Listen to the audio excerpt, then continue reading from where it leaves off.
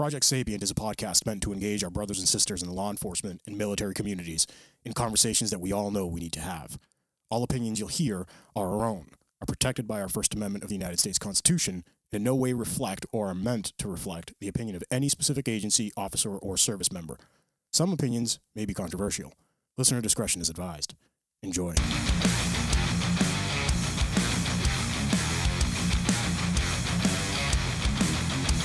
Hi, man. Hello, Pete. How are you, sir? Same old. Same old, same old? Same old, same old. What can I do for you today, buddy? Well... Don't answer that. Yeah, no, you don't want to. Fucking savage. Guys, Project Sapient, we want to thank you for making us the #1 law enforcement and military podcast on the planet. Thank you to everybody in the tens of thousands of listeners we're getting. I want to thank our supporters, Vector Shields, Gym Junkies, HavocJournal.com, and our partners at the Weekly Havoc podcast. They're pretty cool, too. Second Mission, Live Boston 617, WellnessForWarriors.live, OD Kit, Eagle Eye Firearms, MA.com, Guntrack.app, Houlet-Law.com, Fit Cops, 22 Mohawks, and now we have joint operations. The badass motherfuckers from there. Yeah, so... Talk to me a little bit before we get them on. Yeah, so if you guys, our listeners, listen to the Clyde's episode, we did a short intro to them, had Bill, one of the business partners, Bill Duggan, come on. I mean Cleary's. Cleary, sorry. What did I say? What are you smoking today? Did I say Clyde's? Clyde's? Where the fuck is Clyde's? Well, Clyde's is a good place, that's why. But we'll get them on and we'll have them. But anyway, so yeah, it was Clary's. We did a quick, it was the Vet to Vet event, and they're a veteran-owned company. Mm-hmm. Really good guys. I like their mission. I like what they're all about. So let's get them on. All right, hold on. So we have on the phone, it should be Todd Sullivan and Bill Duggan, or is it Dugan? It's Duggan. Duggan. All right. Guys, how you doing? Can you hear us okay? Yeah. All right. So thanks for coming on the show. You've heard about us, obviously. You know what we're doing, military and law enforcement. Thank you for being a supporter. Tell us a little bit about yourselves. I mean, Bill or Todd, whoever wants to go first, go for it. I guess I'll go first. So my name is Bill Duggan. I'm a founder of Joint Operations, veteran-owned cannabis dispensary. I got started, I did 20 years in law enforcement, and when I was heading out the door retiring, I was talking to a friend of mine about what my next business venture would be and where I'd go from there. And he said, why don't you open a veteran-owned dispensary? And I've had a lot of friends because I was also 10 years in the Army.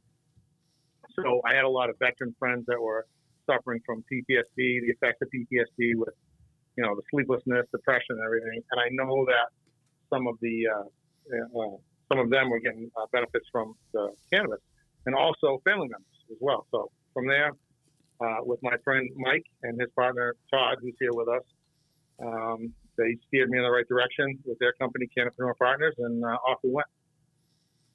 Awesome. So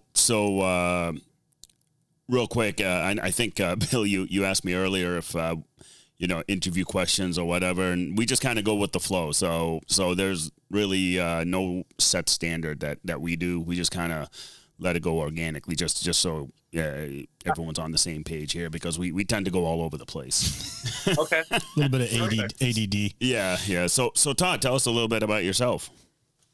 So I'm a lifetime entrepreneur. I opened my first business at 18 years old and put myself through college with it, and spent most of my grown-up life, I guess, in public financial markets, the stocks and bonds and investing. And I've owned and operated a series of businesses on the side during that time. And in 2016 or 2017, when cannabis was legalized in Massachusetts, I looked at this as, I'm 53 years old, and this is a reincarnation of the internet, only bigger as far as the financial opportunities for people. But like a lot of other people at the time, I kind of looked at cannabis and I was told my whole life it's a gateway drug, right? And yeah. Do I want to make a lot of money doing something that might be a negative for society, right? Or cause people to use the cannabis, and next thing you know, they're on heroin and cocaine. So while I relish the opportunity to participate financially on a moral and a social level, I was very hesitant.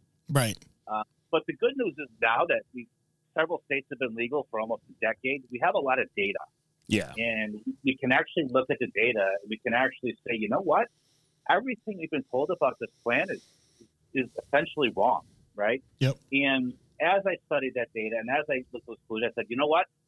This is a unique business that you can make life-changing wealth, and at the same time, you can help people and you can save lives. And by increasing the distribution of this plant to people, there are massive benefits that we are finding more of every single day as legalization in these states goes on and on and on in more years. So at that point in time, I knew that this is where I wanted to be.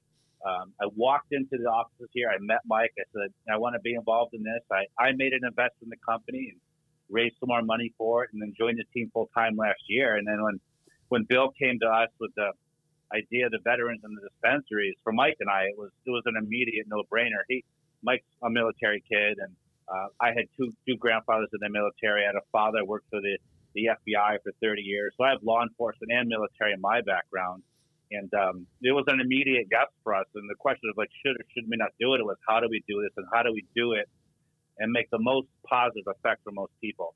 And so that's what we're trying to do with joint operations. And, hopefully in Q1, both our dispensaries are open in Mendon and Raleigh, and we can start helping some vets. Yeah, and listen, guys, whatever we can do to get it out there. I mean, we have a national listenership, but obviously heavy in Massachusetts too. But whatever we can do, I mean, we can put it on our Facebook, we can mention it in the shows, whatever you guys need, because what you're doing, like when you were talking, Todd, I was thinking, and I think I've said this to Bill at the Cleary's event too.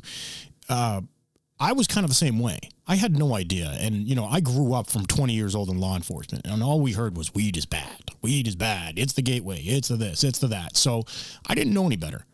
And like you said, over the years, with a lot of the data coming out and then seeing it legalized in Massachusetts, seeing what kind of difference it was making in a lot of people that I know's lives from, without getting into specifics, I had people that have been in chronic pain and haven't been able to get 2-3 hours of sleep a night. And then once they started taking, some certain gummy products or whatever, you'd see them the next day or, after a week or so, you'd see them and they'd be smiling for the first time in years. And you're like, what the hell happened? Oh, I'm starting to sleep. I'm starting to, it's very therapeutic. Yeah. And that's what a lot of people aren't realizing. It's not about a recreational type of use. It's not, hey, let's go get high and fuck around. Well, there are those that do that, and then there's the other side. Yeah, but those have always done it. Yeah, those exactly. will always do it. Those will never stop. And I say it all the time. I can't wait for it to be legalized on the federal level, because still, as law enforcement, we still can't consume it. Yeah. Right. Yeah. Yeah, and even at the VA, there's still a battle going on because federally it's still illegal. And I think, Bill, you touched on it about veterans suffering from PTSD, especially after 20 years of war, and when the fall of Kabul happened, and all of us that raised our right hand because of September 11th, that was kind of our war, right? That the government abandoned all of a sudden, and because they just. I got my own.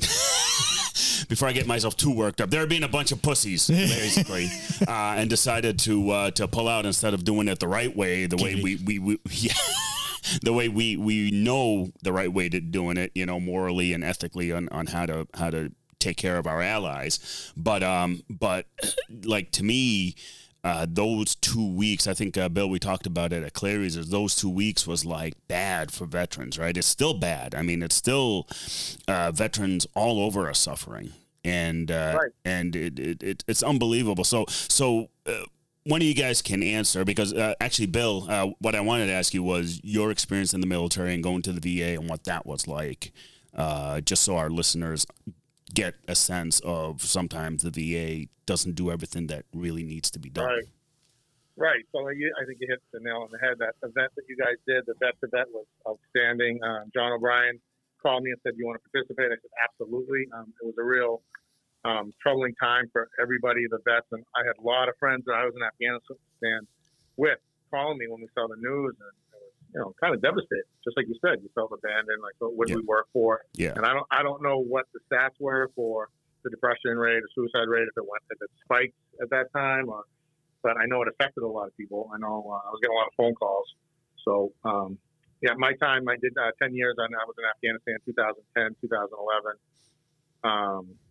and I got out in 2012. So, what was your MOS, Bill? 31 Bravo, I was an MP. Okay, you're MP. Okay, and No joke. which part of Afghanistan were you? So yeah, I had a good. Well, when I went over there, we were going to be doing a PTSD gig. Yep. And that transitioned into like a customs thing, which we were pretty upset about. But it ended up being very, a lot of people transit. So it ended up being great because I ended up traveling to small teams, even 2-man teams, and we went all over northern Afghanistan. I'd just take off for a month or two and hit all my checkpoints, hit my fobs, points of contact, do my customs gig, and then I'd hang out with all kinds of cool dudes. So just picture me like I was hanging out a month with SF. I hooked up with some guys from 10th Mountain, some guys I knew from New Hampshire. We would just hang out, and I'd get to go roll out on missions with them. I ended up doing a lot of fun stuff. So, that's cool. It ended up being not that bad. Yeah, that's pretty cool. That's quite the experience. So, like with me in Iraq, As a civilian, I don't equate the word fun in Afghanistan. That's typically what we call fun for most civilians are like that. That doesn't sound like fun. So Todd and Bill, one of you guys can touch on this. So, kind of. Keeping it more towards the veterans, to our veteran listeners who actually, sorry, Bill, I think I cut you off, but about the VA now, like we're going to fast forward. You came back home, and what was it like when you came home? Finish yourself up. Yeah, so when I came home, what I found out was, and my brother, he's an older Marine, so there's some rivalry there. But, but he was in the VA. Actually, interesting story. He was over there the same time I was, and I was there, and I got a call. Like I landed in Bagram, and he was texting me going, "Yeah, we got to hook up. You can hang out with me and my guys." He was with a sniper platoon, and I said, "Next thing I know, I guess I get a call. He says, yo, your brother's in the hospital in Bagram." I said, "What?" And I said, "I think he was already back from his mission." So I didn't know if he got drunk and got in a fight or what. But turns out he got a really bad. Well, first they told me he had lung cancer, which is completely wrong. So there you go. The hospital completely misdiagnosed. Ended up being a weird lung infection called sarcoidosis, and it's from breathing in all the crap. From the burn pits. Yeah, exactly. So he ended up going home, and I saw his experience with the VA, how he wrong diagnosis, long turnarounds, waiting for this, waiting for that, and he didn't have a good time. Yeah. So I see all that. We did a podcast about 2 months ago with a vet, and he was too scared to use his name, so he went by a pseudonym. And he talked about PTSD when he was in Afghanistan, and he went to the medic in his division or wherever he was based and said, "I'm having these dreams, I'm having this hostility, I'm having anger issues." He was getting in arguments and fights with people, and they prescribed him a medicine for it. He goes, "Here's what you can have," and they gave it to him. And he started taking it, and he got worse. Shocking. He looked at the jar, and the first risk factor or side effect is outbreaks of rage. That actually sounds like something the VA gave me once a long way back when. And that's what they gave to him. Yeah. So he stopped taking it, and he just suffered. He suffered because it was the guy's like, "It's this or nothing. This is what I can give you." So he took nothing, and he suffered until he went home. When he got home, he lives in the state of Georgia, which has a cannabis program. It's highly illegal on a recreational level. Went to the VA. They tried to give him the same medicine. He said, "This doesn't work. It makes it worse for me." The guy's like, "This is what I can give you." And he's like, "What about cannabis? I have friends that use cannabis. It works." He goes, "Don't mention that word in here." And that was it. So that's what our government did to help this guy. Yeah. So he ended up doing what a lot of people do, sourced it himself. He's got 2 degrees now. He's running a business by himself. He's highly successful. This was a person who was going down the road of alcoholism, cocaine, and other types of drugs to mask the pain and to help him sleep on it for PTSD, that if it was not for cannabis, he looked at me and said, "I would be dead today." I believe it. Yeah, I believe it too. I mean, I know. It's not a unique story. Yeah. I mean, I have had a close friend of mine. We were deployed together in Iraq, and he actually lives in Massachusetts. And he, I was away on missions in Mosul. I come home, more like I come back to base. I didn't go home, but I come back to base and find out that he's just gone. He had a severe spine injury while over there, and I didn't know about it, but later learned, and caught up with him a few years later, and he's had a hell of a time. 100% disabled, walks with a cane, has a service dog from the VA, but he is a big proponent for cannabis for veterans with PTSD and other ailments, because he was hooked on opioids for so long, because they were just prescribing opioids and all kinds of junk in him. He was like a fentanyl fiend, pretty much, because that's the way they managed pain back then. We all know what happened with frickin' Big Pharma and hash, giving out Skittles worth of OxyContin and oxycodone and Perks and whatever else. He suffered, and he still suffers to this day. Yeah. Well, as police officers, how many times have we seen overdoses, right? And they get into heroin and meth, but it all started with some sort of opiate prescription for some sort of accident. Yeah. I was saying it to a friend of mine who's a doctor the other day, and he's gotten on board with the whole medical marijuana. And, he was sitting there telling me, look, this is the way I was trained. Right. And I hate to go into like the conspiracy aspect of these things, but he's like, this is the way the AMA does it. And I even said it in one of my rants. It was a Rockefeller Institute type of. Oh, yeah, that's right. Yeah. When Rockefeller came out and said, this is how medicine's going to be, it was legitimately to push pharmaceuticals. Yeah. Right. And I mean, we can go down a rabbit hole about that, but that's the way the standard was for 100 years, say. Mm-hmm. So I don't blame a lot of these doctors, right? They went through medical training. This is what they were taught. Some of them opened their eyes and they started seeing things. And the conversation that I was having with them, I said, when you watch TV and you watch all these commercials on TV and they have, this high blood pressure medicine and this medicine and the that list medicine, of you're going to die. And the list of side effects. Yeah. Can you tell me what the side effects are going to be on medical marijuana? And he looked at me and was like, dude, there's probably none. And I was like, well, other than eating 4 bags of chips, maybe you'll get fat or something. Yeah, I don't know. Maybe you'll get the diabetes. But yeah, but like he was like, wow, that's a great point. Yeah. He was like, the person that's on depression and they get certain depression medications, they tell you it might make it worse. Yeah. You might die. Every single prescription that's on a commercial is you may experience death. Yeah, sudden death. I don't know if I should take this then. And this guy, and he's like a world-renowned type of surgeon. He's a thinker. He flies all over the world, and he was like, wow, that's such a simplistic but a great fucking point. Yeah. Here's an interesting point. Every single poll that you will find, the reasons people use cannabis: anxiety, depression, pain, psychosis, and sleep disorders. Those are the top 5. Different orders, but those are the top 5. Having a good time is like 10th or 11th. You know what the number 1 prescriptions in the U.S. are written for? Anxiety, depression, pain, psychosis, and sleep disorders.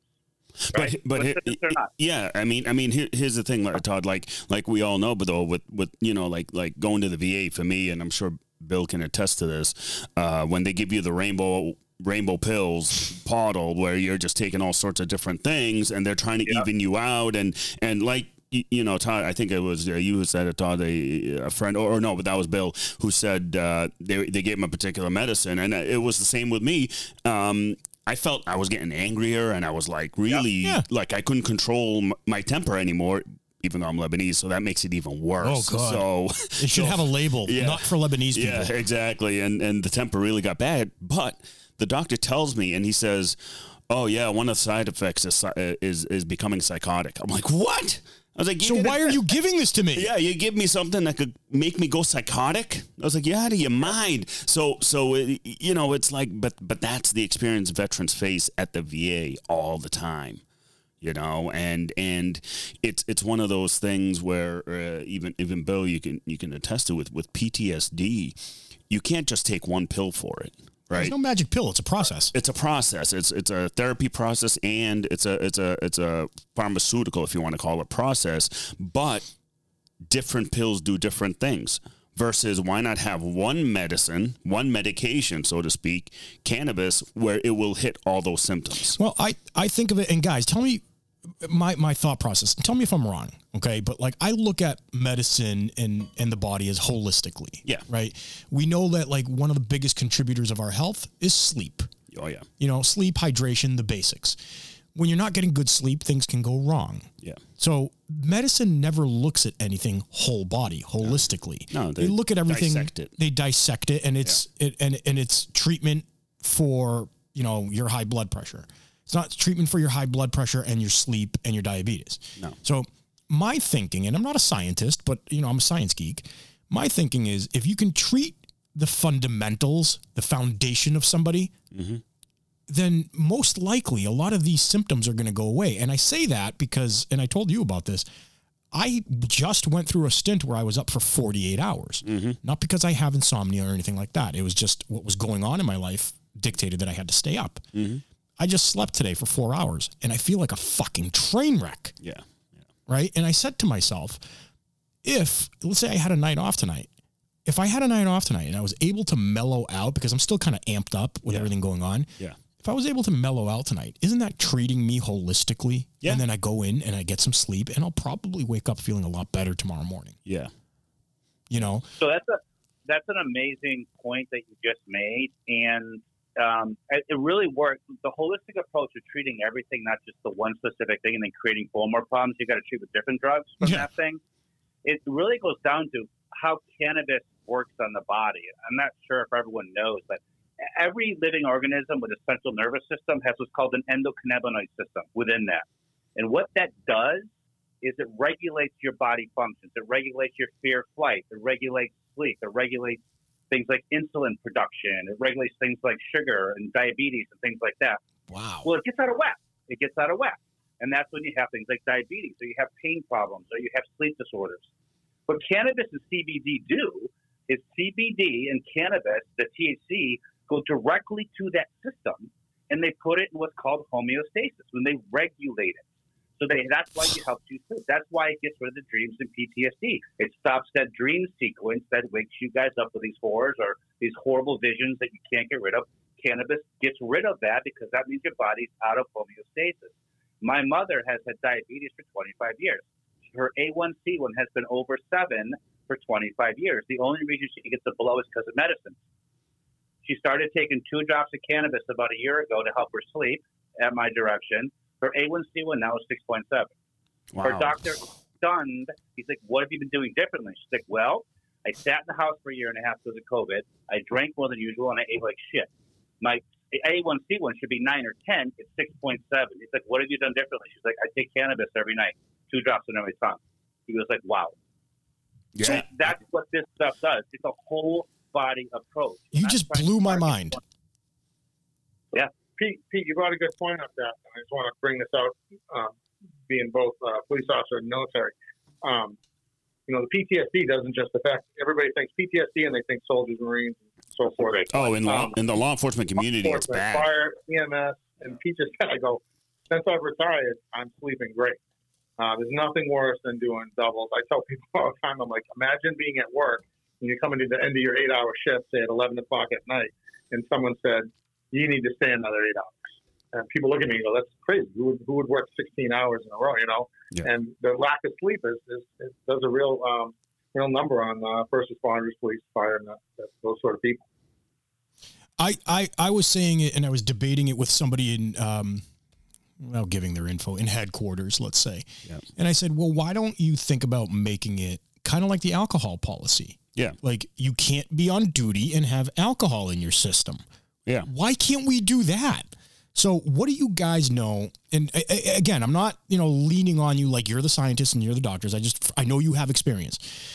Does the stuff stay in your system? Does it affect you for 12, 18 hours? Or is it like, mild therapeutic type of thing where it stays in your body, does what it needs to do, and then you're fine? It really depends on how you take it. So a gummy will affect someone from 4 to 6 hours, right? It really depends on how fast your liver processes that gummy, right? A drink will affect you for a couple hours because obviously the drinks go right into your bloodstream. They're not digested through the system, so they have a shorter onset and a shorter offset.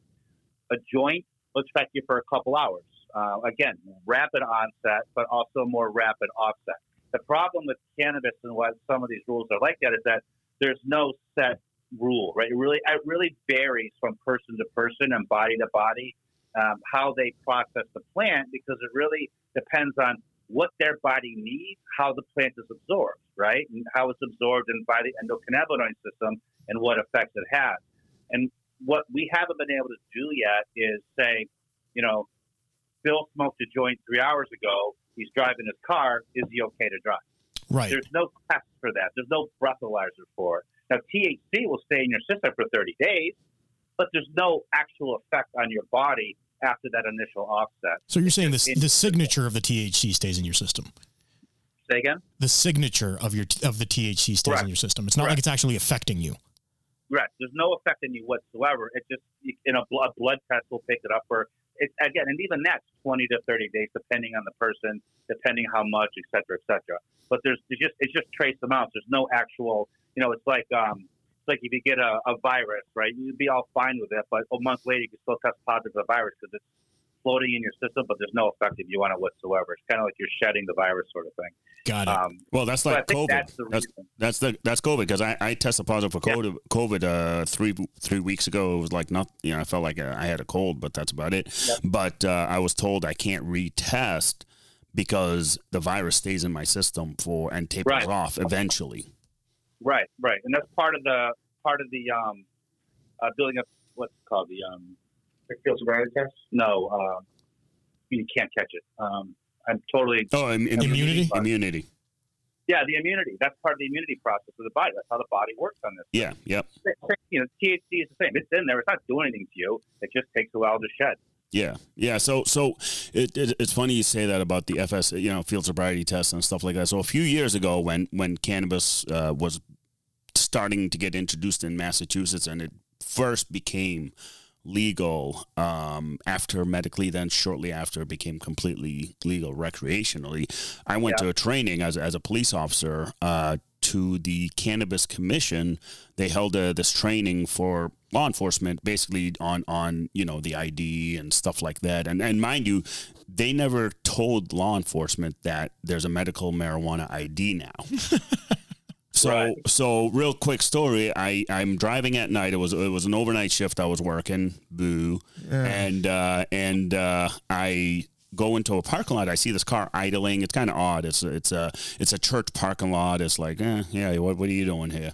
So I go check on him, and it turns out he was smoking marijuana, and he said, I got a medical marijuana license. Now in my head, I'm like, dude, you're full of shit. They don't have the hell those. is this? Yeah. I'm thinking in my head, I'm like, dude, you're full of shit. I was like, when did the state come out with this? Because I would be one of the first to know. Little did I know, when I go into my cruiser to fact check, I go on the internet. Thank God that, we had internet at the time.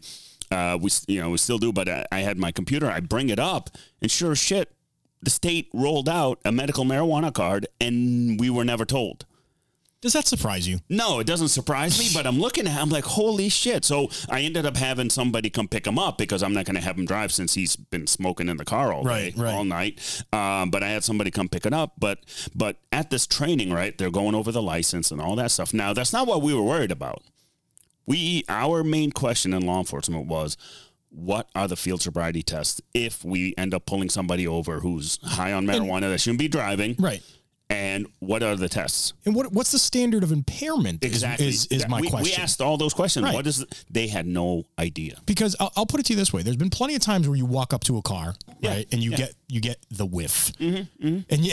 And you look at the person and they seem totally fine. Yeah. And they were like, yeah, officer, I smoked fucking 4 hours ago. 4 hours ago, yeah. And they look totally fine. Yeah. Right? In my head, using common sense, where the fuck is that gone, right? Yeah. Using common sense, I say to myself, this person's not impaired. Yeah.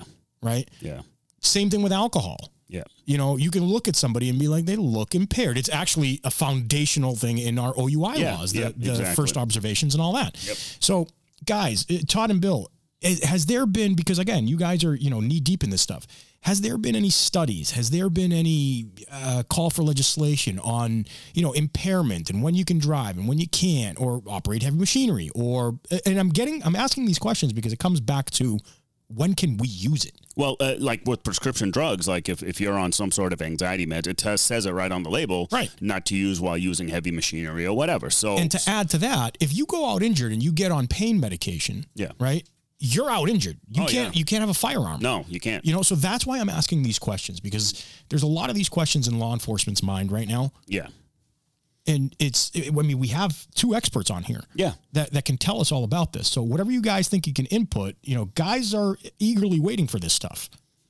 So British Columbia just I think within the last month just had a massive study come out on driving, and impairment and cannabis laws, and they have found that since they legalized cannabis on a federal level in Canada, that there were no increases whatsoever in auto accidents from legalizing cannabis. And what they did find was the accidents that they did have were of less severity and less injuries. And the reason is people on alcohol in all tested studies tend to drive faster and closer to the car in front of them.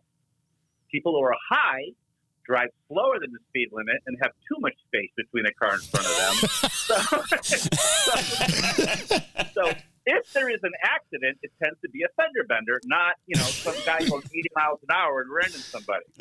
That's actually a funny. It is funny, but it's true. Yeah. Hey, did they put it like in a cartoon to make it even funnier? No. And regarding the field sobriety test, my feeling is you just walk up to the car with a hot pizza and open it. If they just reach for it, they're stoned.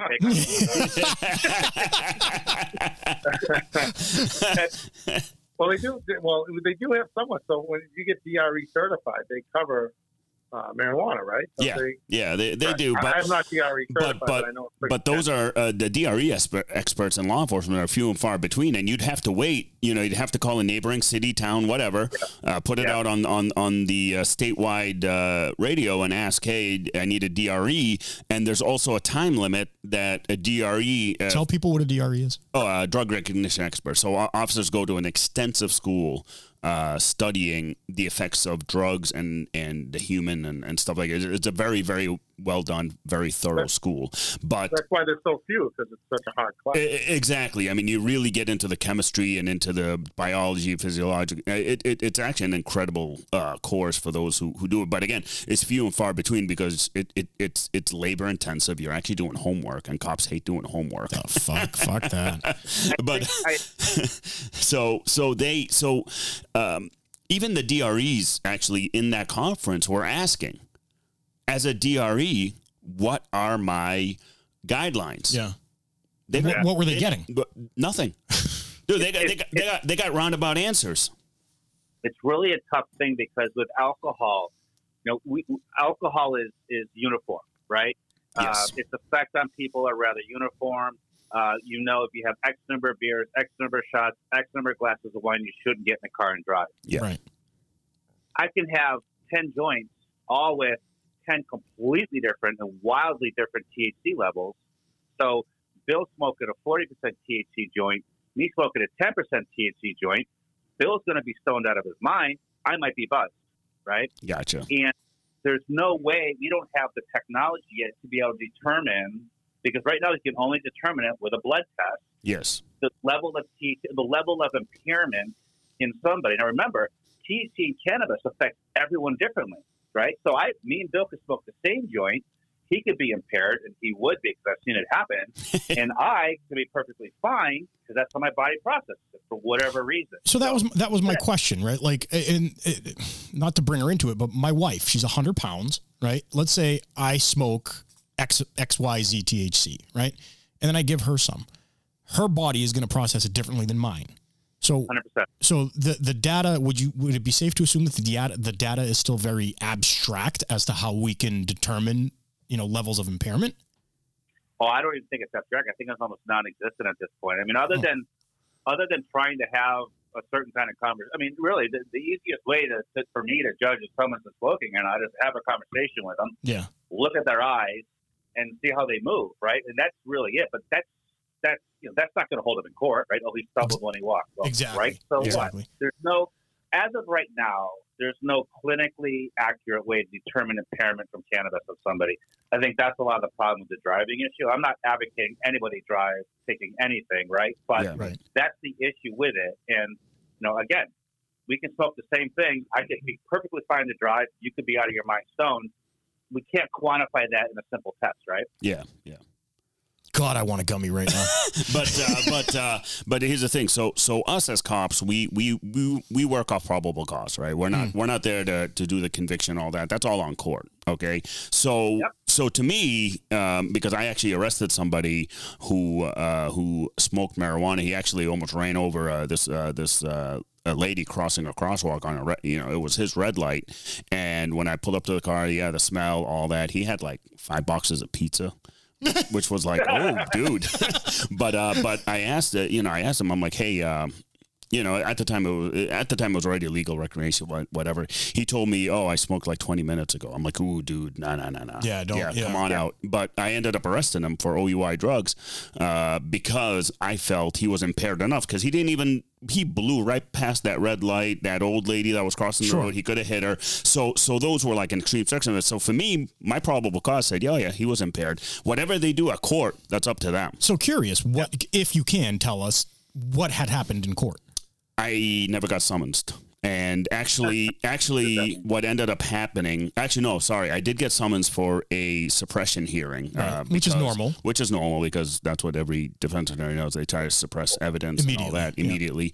And actually, the judge ruled in my favor.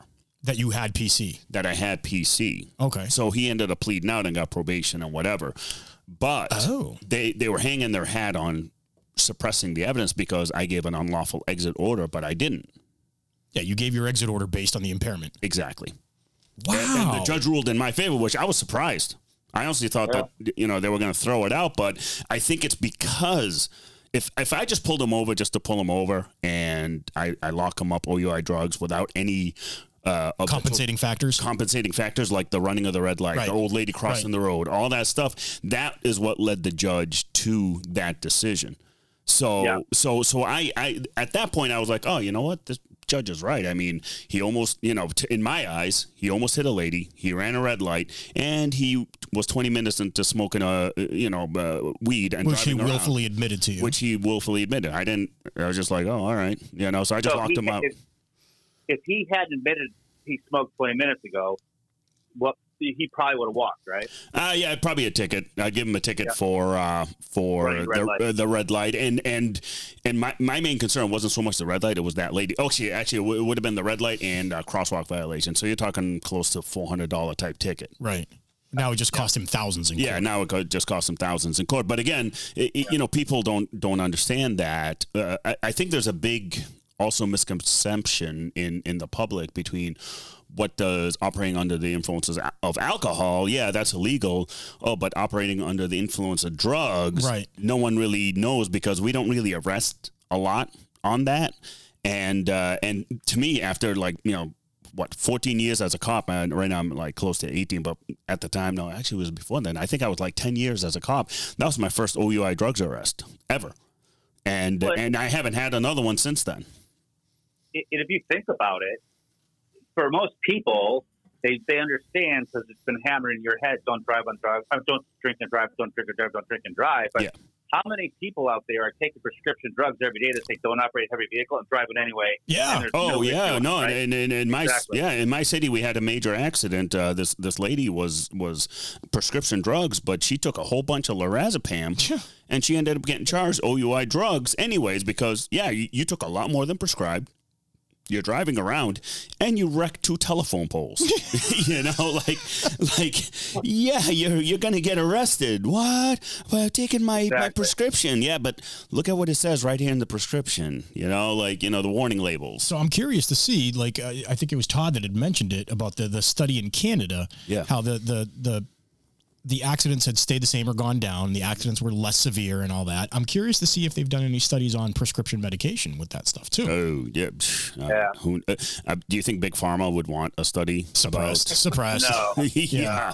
Are you kidding me? What is it? Purdue and those big guys, Pfizer. They would have their scientists just credited before the ink was dry in the paper. Oh, I know. That's the fact. And so it brings me to another thing about street level narcotics versus a business owned cannabis dispensary. We all know as cops on the street, the street pharmacists, we call them, drug dealers, aka drug dealers, they have no idea what the fuck they're doing. All they're doing is just taking the product, chopping it up, doing whatever they're doing with it, and then selling it in the black market. You don't know what you're really getting when you go out on the streets. That's why there's like oxys that are in reality fentanyl. That's why you get Adderall that's in reality meth. You get marijuana that's laced with cocaine, and you got marijuana laced with fentanyl. So to me, an actual business dispensary would be the safest way to go if somebody wants to go and use marijuana recreationally or even for medical reasons versus medical, like with opioids, right?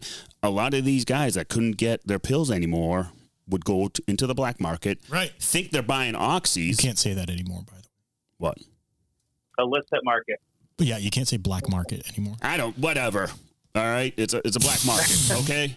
Jesus. It's like and that's interesting. Like if I have this theory, and I brought it to Todd, and I bring it up all the time when people come in, bring this kind of issue up, is when I was a cop, I used to have this theory before even the cannabis became legal that they go, oh, it's a gateway drug, and I was like, you know what? It really isn't a gateway drug. It is in the fact that because the youth has to go down to the bad parts of town to try to find their weed dealer, who is also the coke dealer, heroin dealer, or knows the coke dealer, heroin dealer.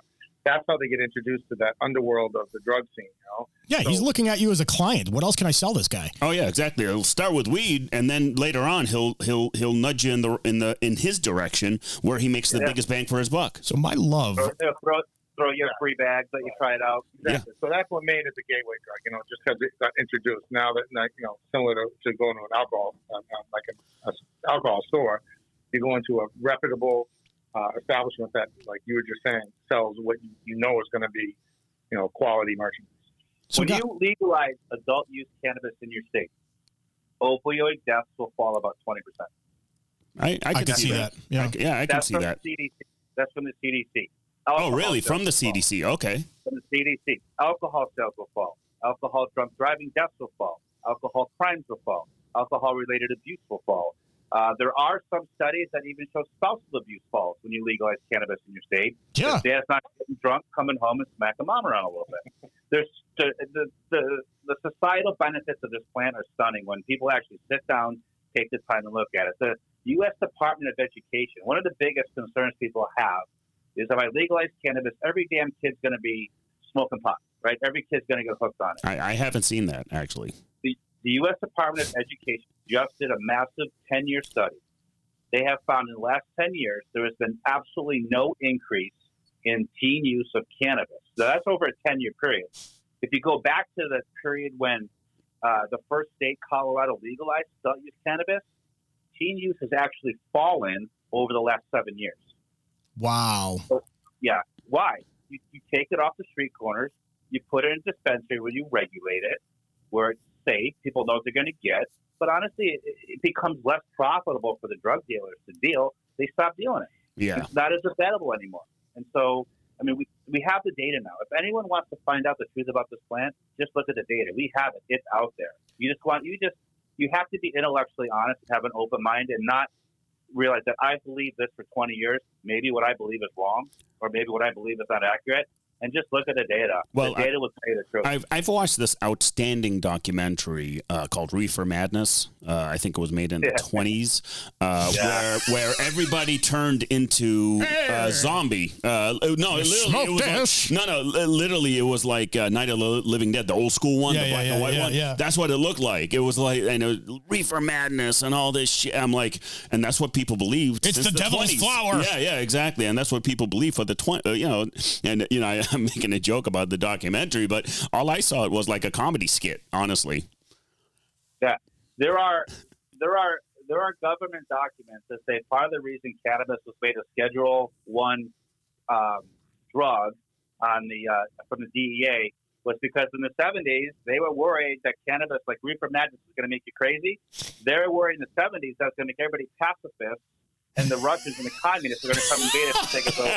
I believe it. Give it to the U.S. government. I believe it. 100%. As much as I love our country, they do these fucking stupid things, man. Yeah. So let me ask you guys a question again, because and I'm kind of an in-between between, civilian people that I know that are on the fence about doing stuff like this. In dispensaries in Massachusetts, I know that it's heavily regulated. It's not some Joe Schmo growing shit in his backyard. No, it's not. Can you tell people about anything with the regulations, the quality of stuff that they're getting, just to open people's minds a little bit? So every piece of cannabis you buy in the store, is tested for quality, tested for mold, tested for pesticides, tested for anything that should not be on that plant.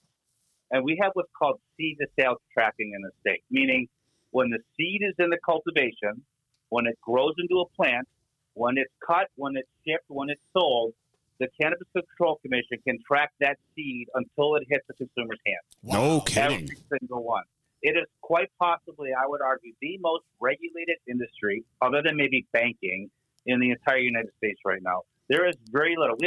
Inside of our dispensaries have 30 to 40 cameras that monitor every action that goes on in that dispensary. And the CCC has a direct feed to those cameras. So our regulator at any time can tap into our cameras and watch what's going on in our dispensary. No kidding. Wow. Or the production facilities. Yeah. And if your cameras go off, you will get a phone call within minutes from the CCC. Why is camera 7 in this room off? No kidding. Really? I didn't know it was that in depth. It is. If you think you're in a highly regulated industry, come to cannabis because you ain't see high regulation yet. I'm telling you right now. This is a good thing. But exactly. It's a good thing though. That's why you're getting good product. Yeah. Everything on those shelves is tested. Every batch is tested for quality, purity, et cetera, et cetera. Wow, guys. I am so glad that we've got these guys on here because there's a lot of people that ask me this stuff. Yeah, and same with me, and especially veterans, and especially combat veterans who are also law enforcement. Bill, you touched on it because we, as a profession and as combat soldiers, we get hit with PTSD on both sides of the fence, whether it's us what we've experienced overseas through combat, through what we've seen, and now law enforcement, having that baby die in your arms or rescuing whoever you got to rescue and it ends up not working out, shooting, whatever. We get exposed to that every day. Well, there's definitely an overlap, right? I mean, what was it like? What was it like getting in a Bearcat coming out of a Humvee? Right? Oh my God, yeah. It was to me the Bearcat is my Humvee now. It's it's so many parallels to it. But I find as a cop, I'm in that Humvee every day, so to speak, right? Because I'm out there working versus when I was in combat, as soon as I come back inside the wire, I'm sort of good to go. Yeah, I'm still in a hostile territory, but I'm still good to go. Where these days, even going home, wherever, if I have that badge, that's a target. Well, the difference is this is home. Yeah, exactly. And you're protecting the homeland here. Yeah. That's the difference. And like you said, every night I get in, I feel like I'm getting out of the Bearcat. Yeah. Right? Yep.